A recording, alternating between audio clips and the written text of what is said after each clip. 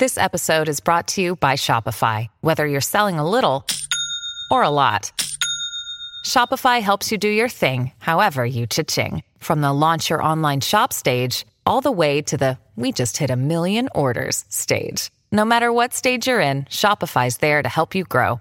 Sign up for a $1 per month trial period at shopify.com/special offer, all lowercase.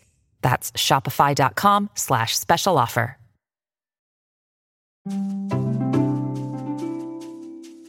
This is the English Heritage Podcast. Hello, and welcome back to your weekly podcast into England's past. I'm Charles Rowe. And this week we're making history with our 52nd weekly episode, 1 year after we first launched. If you've not subscribed to the English Heritage Podcast, make sure you do, and you'll get brand new episodes in your feed every Thursday. Now, this week we're discussing the inspirational women with a connection to English heritage sites who played their part in changing English history. Joining me are two doctors, and if you'd like to introduce yourselves. I'm Megan Leyland. I'm a senior properties historian at English Heritage. And I'm Olivia Fryman. I'm curator of collections and interiors for Eltham Palace, Down House and Marble Hill. Well, thank you both for joining us on the podcast. It's lovely to have you along. Now, each of you has nominated two inspirational female figures each who you feel have left their mark on history. And you're going to talk about their stories and also the sites associated with them. So, Megan, first of all, if we could start with your first nominee. So my first woman is Henrietta Howard, Countess of Suffolk. And what is she mostly known for? And who is she? Henrietta Howard was an incredible figure in the Georgian court and builder of Marble Hill, which English Heritage now care for, a fantastic suburban villa in Richmond. And she has a really fascinating life story full of highs and lows. She was born to a titled and respected family, and so in theory could have had a promising start, but the death of her parents at a very early age saw her plunged into some quite tricky situations early on. She married in 1706, probably with the hope actually of finding some security after that rough start, but she was sadly disappointed. Charles Howard, her husband, has been described as ill-tempered, obstinate, drunken and extravagant. And Henrietta's friend perhaps summed it up, thus they were married and thus they hated each other for the rest of their lives. And actually here's where Henrietta's story starts becoming really fascinating in ways, because she had this awful relationship but didn't sort of give in to it and try to find a way to a better life. She saved up all the money she could and travelled to the Hanoverian court. This was the home of the future kings and queens of England. So it's the Georgian period then, Megan. She's born in 1689, but mostly experiences her adult life in the Georgian period. Yes, so Henrietta is sort of seeking a way out of poverty and out of this awful life circumstance with her husband, travelled to the Hanoverian court, so Germany, in the hope of currying favour with the future royal family who lived there. And it was a risk travelling over there. Her husband went with her, but one which ultimately paid off. In 1714, George I came to England and took the royal throne, he ushering in the Georgian age. And she returned with him and became a member of the household of the Princess of Wales, later Queen Caroline, and at some point mistress to the Prince of Wales, the future George II.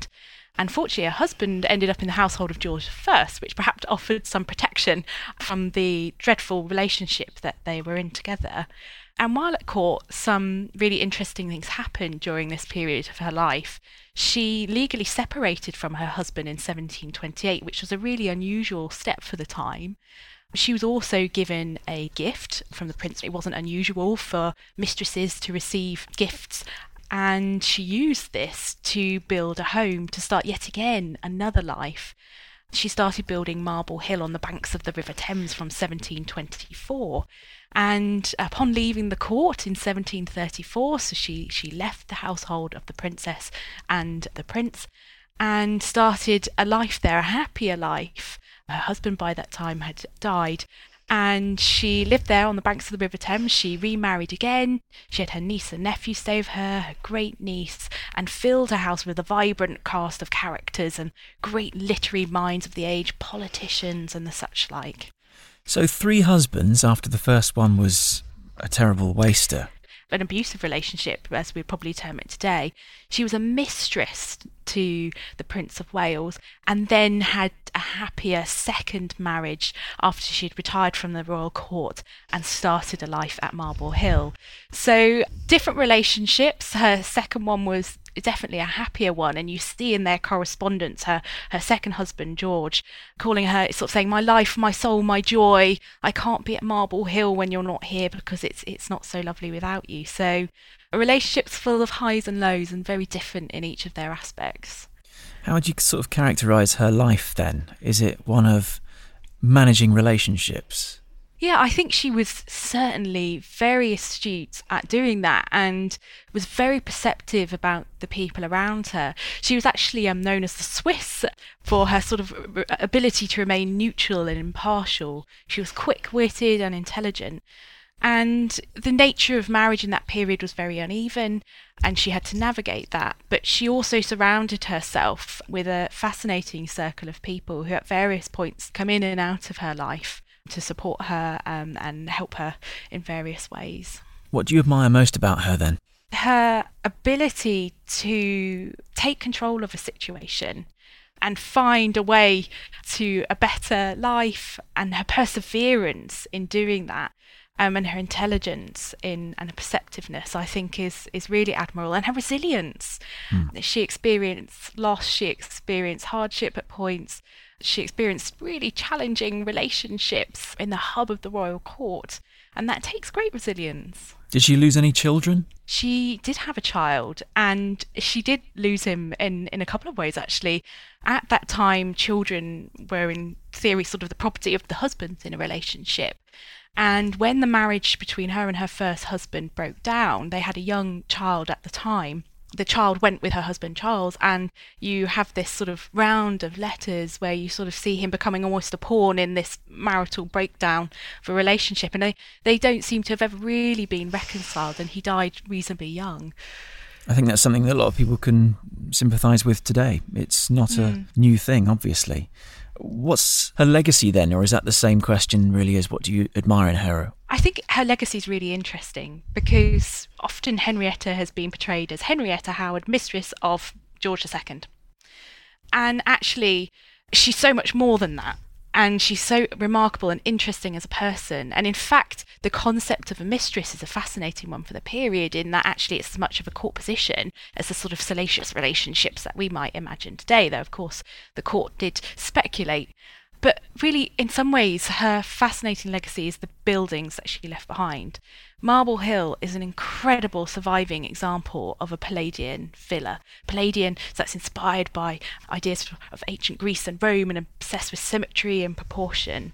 And it's a wonderful example of that kind of architecture. And the gardens which surround them as well are really fascinating example of a garden of that time. And we're actually doing a project at the moment, Marble Hill Revived, which is hoping to ensure that legacy continues into the present day, and we're working really hard to bring the house and gardens back to its former glory and populating the house with those stories, and to really look at that building not only as an amazing example of architecture but as a testament to everything that Henrietta went through to get there. Lovely. Well, thanks very much for your first nominee. Let's move on to Olivia. Your first nominee is Lady Anne Clifford, but she is connected to 2 locations which are both quite hard to pronounce if you don't know how to pronounce the spelling. So if you want to spell those out for us first.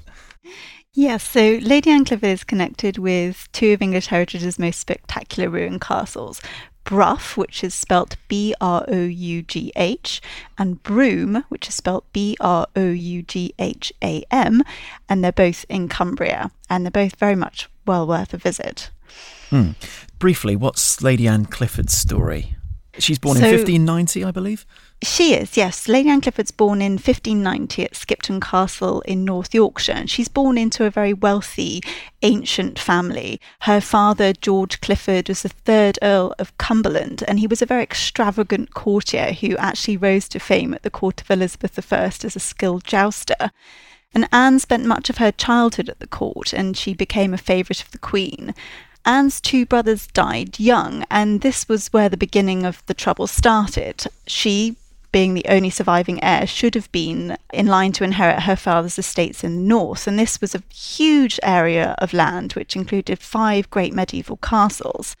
However, when her father died in 1605, he decided to leave the estates to his brother Francis and his heirs, and this was actually in breach of an entail that dated back to the 14th century that actually stated that the lands and properties of the Clifford family should pass to the eldest heir whether they were male or female.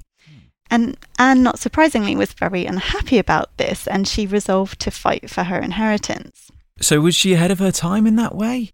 Yeah, the entail is quite interesting because the usual system would have been that the estates would have been inherited by the eldest male heir. So in leaving the estates to his brother, her father was actually following a more traditional way of passing on land and property.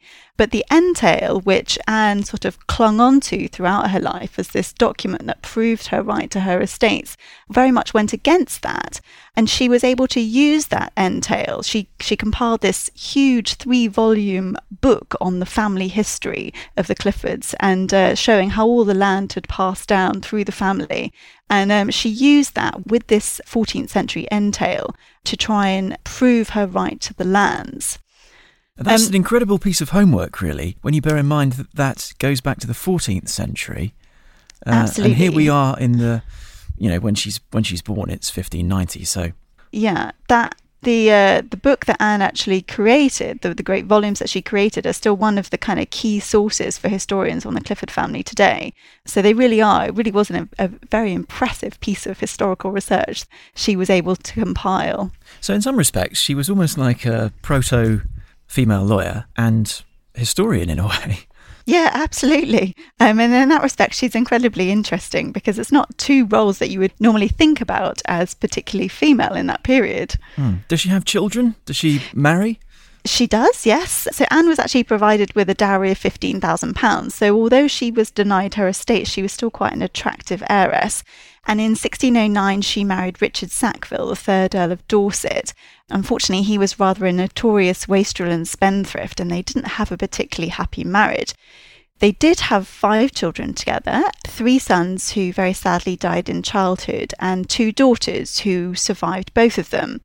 But that wasn't her only marriage. She actually, after Sackville died in 1624, Anne married again, this time to Philip Herbert, the 4th Earl of Pembroke, and they had another 2 children. But he was also a widow, and he already had many children of his own. And unfortunately, again, the marriage wasn't very happy, and they soon became estranged. And is that the end of her marriage story? That's the end of her marriage story, but it's certainly not the end of her story in terms of her inheritance. So Anne, throughout all of this time, had been fighting in the courts to gain control of her lands from her uncle. And she found herself constantly blocked by James I, her husband, even Richard Sackville, who constantly argued with her, trying to get her to take a cash settlement instead of the lands, principally because he was so in debt, he wanted the money for himself. But she resisted and resisted, and finally in 1643, her uncle's son Henry died without any heirs, and the estates at last reverted back to Anne. But at this time, of course, England was in the midst of the Civil War, and it was not actually until 6 years later that Anne felt it was safe enough to leave London and returns to her estates in the north. And actually, it's the last 30 years of her life that are really, really interesting, and she was incredibly creative. When she returned to the north, she actually found that her estates had been very badly neglected, and many of the castles were in ruins or in very, very poor condition. And so gradually what she began to do was to start to restore them. And so over the following 27 years, she put in place this amazing projects where she restored the castles, paying great attention to their antiquity. She was very, very sympathetic in the way she approached their restoration. And she travelled between these castles across her estates, sort of exercising her influence and authority across her lands. That's a sort of end. It's quite a happy end. She died at Broome Castle in 1676 in the room where her father had been born. So in a way, despite the many, many struggles that she went through to regain control of her lands, she did so in the end, and she was able to enjoy almost 30 years sort of ruling over her estates, as she should always have been able to do. Megan, you've been listening on to the story there of Lady Anne Clifford. It sounds like there's a bit of a common theme between Henrietta Howard from Marble Hill and Lady Anne Clifford at Brough and Broome Castles there. Common theme of the terrible husbands, but eventually finding a place to call home. Yeah, that's absolutely true. And I think their resilience and perseverance in continuing after these bad relationships and carrying on and actually coming out of the other side with places to call their own is fascinating. And questioning the sort of patriarchal norm at that time as well. Yeah, absolutely. And I think in many ways their grip and understanding of what the norm was and how they can fight for their right to property, or how they can use the law or status in clever ways to gain property, is also a really, really interesting point and commonality. Olivia, what do you think Lady Anne Clifford's legacy is, and what do you admire about her? Well, I think her key legacies are, on the one hand, there's a literary legacy. She left behind a really fascinating diary and many letters that give us a really, really interesting insight into her life and character. But then, of course, there's her architectural legacy, and I think that that's probably the most significant for me. She had a really strong sense of the past and respect for the historic buildings that she came to own. And it's really down to her that we owe the partial survival of Brough and Broome castles, and also the survival of Skipton Castle, the castle where she was born. And she did take great pains to restore them in a style that was in keeping with their existing buildings. And so I think, Brough and Broome, those castles give such a good sense of the great fortresses that once defended northern England, and their survival really is entirely down to her. How well have they survived today? So they are both ruined castles, but large proportions of the buildings survive, and you can get a great sense of how impressive they were as structures and how they must have dominated the landscape that surrounded them. Lovely. Let's move on to the next one for Megan. Your second nominee, please. And where is this? So I'm going to talk about Elizabeth Talbot, Countess of Shrewsbury, otherwise known as Bess of Hardwicke. And she was born in the 1520s to a minor landowning Derbyshire family who owned a small manor house at Hardwicke. And from this relatively modest beginning, Bess went on to become one of the richest, most well-connected and well-known women of the Elizabethan era. And she actually returned in her later years back to Hardwicke, that small manor house which her family had owned. She would have been, I think, in her 60s by this time. And just as her life had transformed and her fortunes had transformed, she transformed that family home from a modest manor house into a fashionable new home, drawing on the latest ideas in architecture of the time. So she was very much into architecture, design, and again, if I'm not pushing things too far, really creating a wonderful home to live in. Yeah, and I think that importance of having a home, and actually by the time she gets to Hardwicke, a home of her own was really crucial. As we talk about the different relationships which women had with men around them, marriage was one of sort of the routes that you went down as a woman of the period. She had 4. Each are different in their own way, each brought different things to her life. Her first marriage was at a young age. She was 15 when she was married to Robert Barlow, and he died very soon after. She later married the wealthy and ambitious William Cavendish. She was 19, he was 40. And here we start seeing a bit of the Bess we know by the end of her life. She took control of his estates and household, and her detail-oriented and astute management of money and property starts to come to the fore. And she also began to indulge what would become a lifelong passion for building. The couple purchased Chatsworth House, and she went and transformed this and rebuilt this and was really engaged in that change there. Where's Chatsworth House? Chatsworth House is Derbyshire. And Chatsworth really starts along that road of Bess becoming, she's sometimes known as Building Bess, this remarkable architectural patron of the era. Sadly, her husband died, William Cavendish died, she outlived him as well, and she remarried again, Sir William St. Lowe. And this seems to have been a happy relationship. Bess was showered with gifts from cucumbers to headwear, and her husband affectionately described her as the chief overseer of my works at Chatsworth, so her building continues. And here we see not only a rise in fortunes, but also in her social fortunes. And by this time, she's come into contact with really the highest parts of society. And she rose to the important position of Lady of the Privy Chamber to Queen Elizabeth I. So that's the most powerful woman in the land. And their relationship was hot and cold at points, but undoubtedly a close one. Two strong women by the sounds of things. Two strong women. And then, lo and behold, it happens again. Her husband dies. So she experiences great loss in her life. How many husbands lost? We've had 3 husbands so far, and we're about to come to the 4th. And sadly, the 4th husband, the relationship was not so much of a happy one. May have started so. And, Elizabeth I keeps track of all this as she's remarrying, and she describes after the death of Bess's third husband, "I've been glad to see my Lady St. Lowe, but now more desirous to see my Lady Shrewsbury."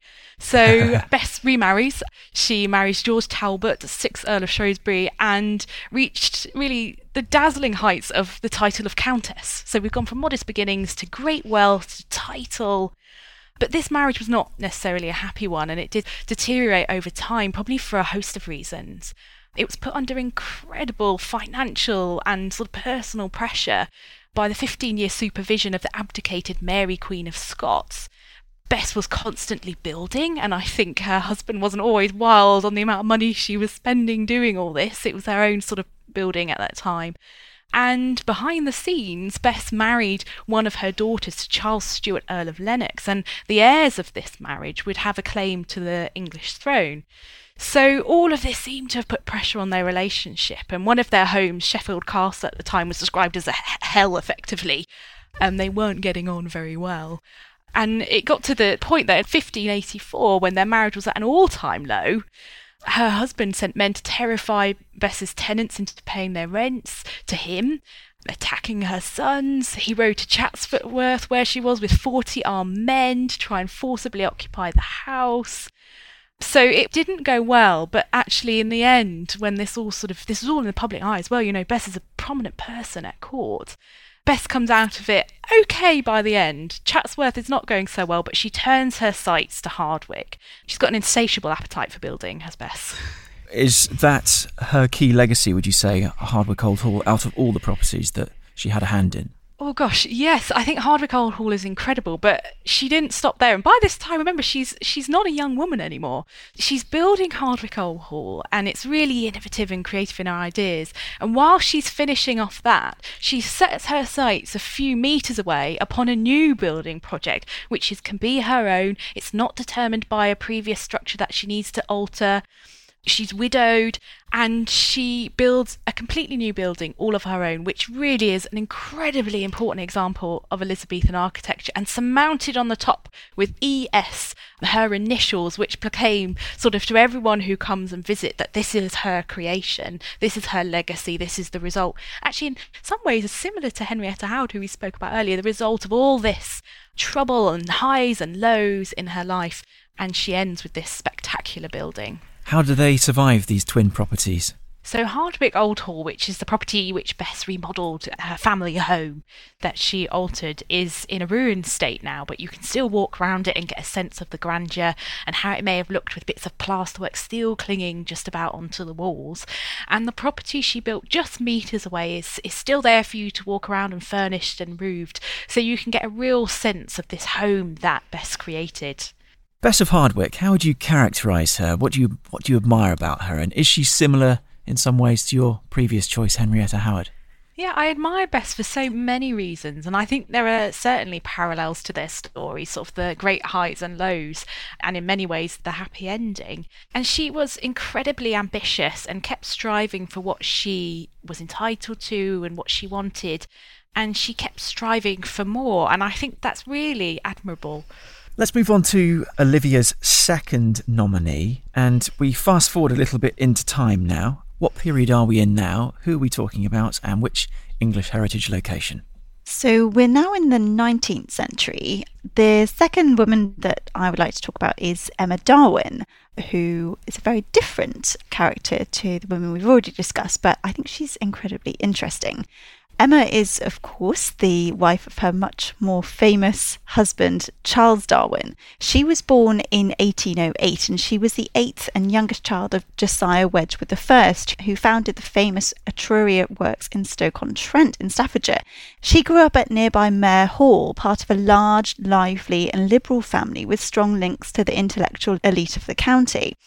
In 1839, she married her first cousin, Charles Darwin, and she'd actually spent quite a great deal of time with Charles as a child. And first off, they moved to a rented house in Gower Street in London, but then, seeking more space and more quiet than London could provide, they moved to Down House, which was a large property with extensive grounds on the outskirts of the village of Down in Kent. It's interesting that she marries her first cousin. I think Yes, it's not unusual. It's not unusual at that point. And I suppose unusual. it wasn't unusual for the previous women we've talked about in terms of the period that they lived in. It was absolutely not unusual for cousins to marry in that period. But it actually, interestingly, in the case of Charles and Emma, it was something that Charles later came to worry about. Because he developed his theory of evolution, he came to see that there was potentially something problematic about marrying a close blood relation. And he did worry about the fact that he'd married Emma, who was, of course, his first cousin. And what is she best known for then? I mean, obviously, apart from being the wife of the father of modern biology and the father of evolution, but what other things does she bring to the table? Well, I think that's the interesting thing. Emma isn't actually a particularly well-known figure, and of course what we do know her for is mostly relates to her position as the wife of this great scientist. But I think it should also be remembered that Emma was from a wealthy and influential family in her own right. She was well educated, she was well travelled, and she was very interested in politics and European affairs. And actually there were many distinguished figures such as Byron, Wordsworth and Florence Nightingale that she counted among her friends. But I think the key thing that we need to celebrate about Emma Darwin is that really she provided such an important role as Charles's wife and really was the person that enabled him to work, to research and to come up with his great theories. Charles actually wasn't even sure he wanted to marry at all in the first place, and he famously drew up a list of the pros and cons of married life. And he writes that, I'm very worried, I'm going to have less money to spend on books. But in the end, he rather romantically concludes that a wife would make a better companion than a dog. And he wanted someone to make a home with. And actually, I think that's very much what Emma really provided. And he also believed that she would, as he wrote to her following their engagement, he believed that she would humanise him and teach him that there was a greater happiness than building theories and accumulating facts in silence and solitude. And so I think Emma really did just do that. There were real bonds of affection between them, and they deeply loved their children. They actually had 10 children, 8 of whom survived into childhood. And so you have to imagine Down House is a very lively place. There were 8 children running around, and by Victorian standards, Charles and Emma were very liberal parents. But of course, it was also the place where Darwin studied and wrote. So I think what you get at Down is this amazing combination of a family life and a great scientific life coexisting very, very harmoniously. Olivia, the marriage vows of in sickness and in health I do, those are quite important in this relationship as well, aren't they? Absolutely, yes. Charles Darwin suffered many long periods of ill health, and it was very much down to Emma to nurse him through those times, to keep him going, to keep him working, keep him writing. He was actually very, very ill at various points, and we don't actually know quite what was wrong with him. There are various theories, but it really was Emma's care, her love, her attention. She was there to soothe him in the evenings, to read to him, to play piano to him. She really tried to support him through these very difficult times and enabling him to work and achieve everything that he did. So what is her overall legacy, would you say? It sounds to me that she was very much a kind of traditional wife in a sense. I think she was quite a traditional wife, but I think there's a couple of things that I really admire about Emma. Firstly, she was the mother of 10 children. And, she perhaps wasn't your average Victorian mother. She was very liberal and she gave her children great freedoms. We know, for example, that the children had a wooden slide that they put on the stairs at Down House. And there are actually records of Emma herself and the governess trying it out. And so they had even a sort of indoor playground at Down.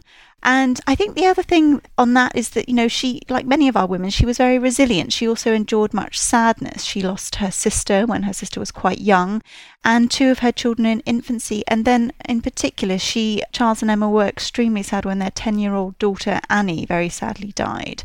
So despite all of these things, she was very resilient. She carried on. She supported Charles through all of these things.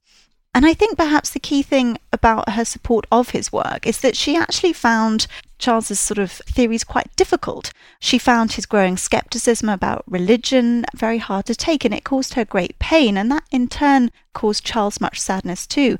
Emma was particularly worried by Charles's rejection of the idea of the afterlife, which in her eyes gave her the reassurance that they would never be parted, that they would spend eternity together. So in some ways, Charles's work would have been quite difficult for her to sort of intellectually support, but she nevertheless provided as much support to him as she could.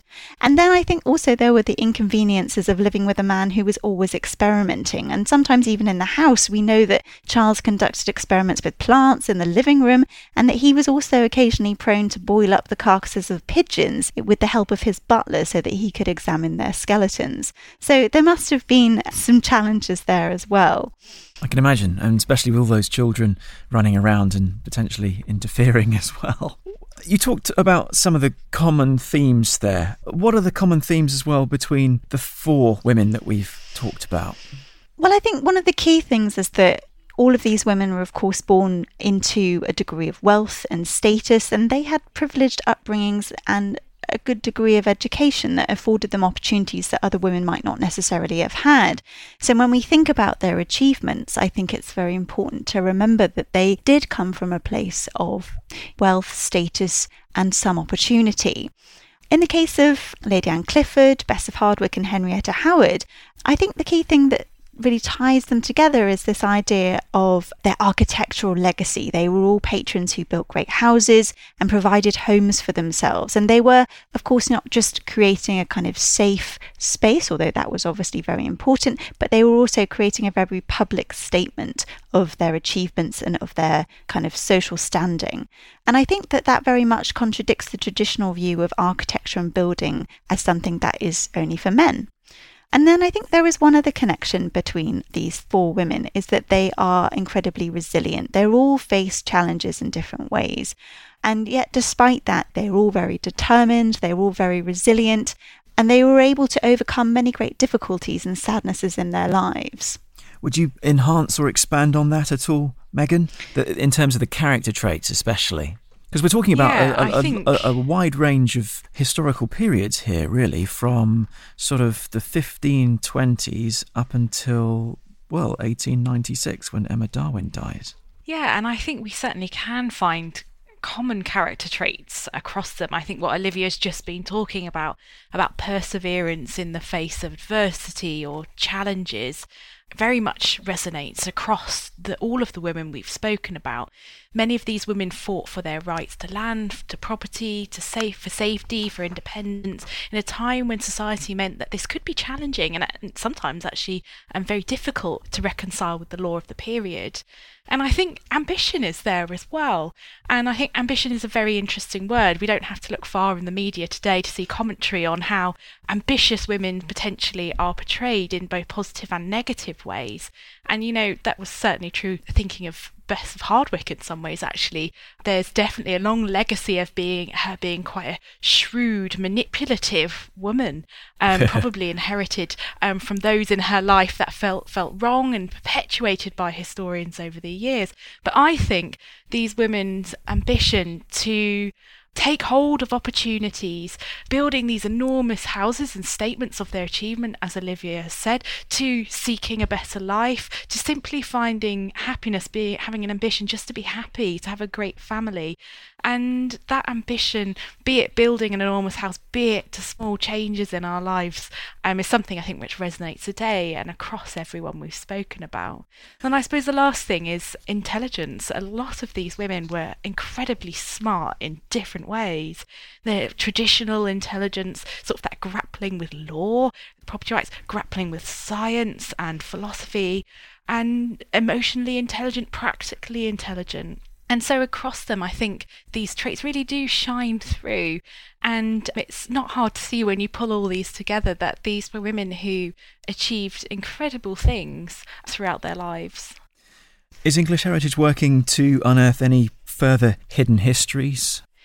In terms of women's history, we're always looking for new stories about these great female characters that we can tell at our sites and through all of the information that we have online. And actually, as Olivia has highlighted, the stories we've told today are perhaps of some of the women who are more visible, perhaps because of their wealth, because of the buildings they left behind, because of their status. And the recovery of their stories has undoubtedly been really important in telling a fuller version of the past that really begins to question the traditional notions of what women did. But actually, these are just a small percentage of the stories out there. We've always been half the population, and they represent a tiny fraction of lived experience. So whenever we undertake new research, we try and explore the whole story, not just the obvious or dominant stories, but those which perhaps we have to find in more spidery ways, or perhaps which history has previously deemed insignificant. There are some amazing stories of lesser-known women out there, from the weeding women who did back-breaking work in gardens at our sites, to the housekeepers and cooks at Audley End, to the nurses at Rest Park during the First World War. The list goes on, and there are so many out there that we're continually trying to bring to light. As we tie up these themes and these threads of these four women together, we have identified a lot of commonality. Do you think they were successful despite the limits placed on them by society? Yeah, if I could go first on that one, I think that they certainly were. I mean, there were very strong notions of what a woman should be in the past, and many of these women, they managed to achieve great things despite that. And that was very much through their strength of character, their determination, and their resilience. So absolutely, I think they really did manage to achieve a great deal. I completely agree with Olivia, and undoubtedly gender did play a role in shaping their lives and the directions it took and the opportunities they had. But they did still manage to achieve things, and I think it really shows the difference between sort of perceptions both from the time and perpetuated even today of what women should and could do, and the lived reality and the lived experiences that we find when we delve deep into the archives, into the buildings that they occupied, and into the lives of these women. They were far more than two-dimensional characters defined by simply what they should do, but were complex, fascinating, resilient, ambitious, and successful women in their own rights.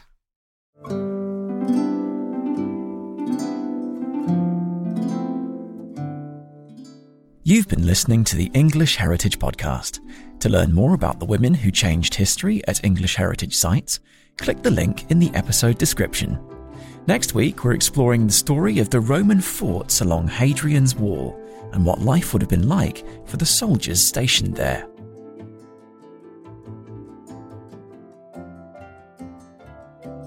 Thanks for listening.